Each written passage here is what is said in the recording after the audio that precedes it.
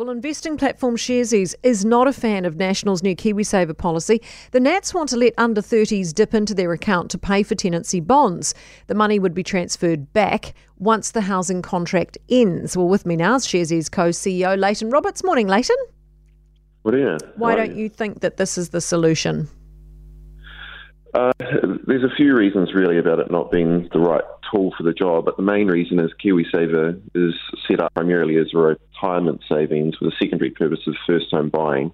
And at the moment, we're not doing great on achieving good outcomes for people, either for future retirement savings and first home buying is still a big challenge. So it seems anything that compromises on that doesn't seem like a great idea at the moment. Does it risk becoming a slippery slope, you're saying, for Kiwisaver? I mean, should it be just left alone strictly for retirement full stop and not include first homes? Yeah, look, I think, first home buyers still make up, or first home buying still makes up an important part of people's wealth over the long term. I think ideally it would have been retirement only, and if you look to Australia, they have a really great example case over there, but I wouldn't want to take away the first home buyers because, for most people it is the way that people get into the property market. What's the impact on long-term saving if you're able to dip in and out?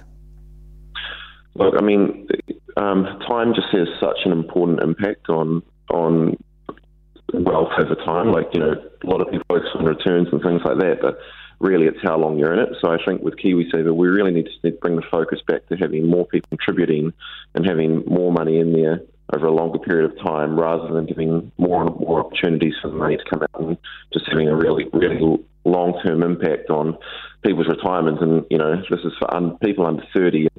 Not always that impact is realised, but eventually it just seems like something we might regret.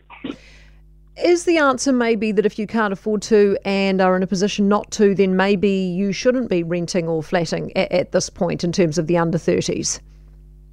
Well, I think that's still a real problem. I just think there's probably other tools that would be better suited to it.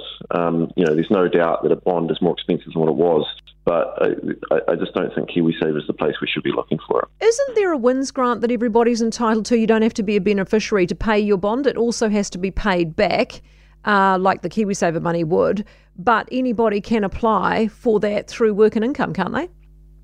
Yeah, there are tools out there. They are still tested at the moment. So I think looking at those sorts of options would be a better place to go in a first instance. Yeah. Does it reflect, do you think, overall our attitude towards saving for the future and that we really just don't think that far ahead?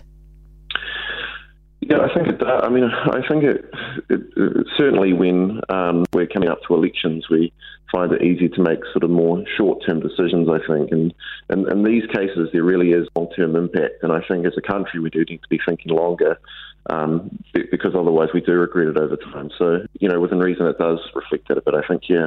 The bonds are crazy though, right? It's just insane what landlords can charge for a bond in terms of that is locking people into a big commitment up front, isn't it? It is a big commitment. There's still, the other thing is there's a good chance, particularly for younger people, that they don't get it all back. So it's not just a loan. It's sometimes money that won't come back. So there's real risk to it too. Yeah, exactly right. Leighton, thanks so much for being with us. Leighton Roberts, who is Sharesies co-CEO. For more from Early Edition with Kate Hawkesby, listen live to News Talk ZB from 5 a.m. weekdays or follow the podcast on iHeartRadio. If you enjoyed this podcast, you will love our New Zealand Herald podcast, The Little Things, hosted by me, Francesca Rudkin, and my good friend Louise Airy. We focus on all the little things that you can do to make a positive impact on your life and to cut through the confusion from the health and wellness industry. Join us every Saturday to hear from the experts for all the tips and advice you need. Just search The Little Things on iHeartRadio or wherever you get your podcasts.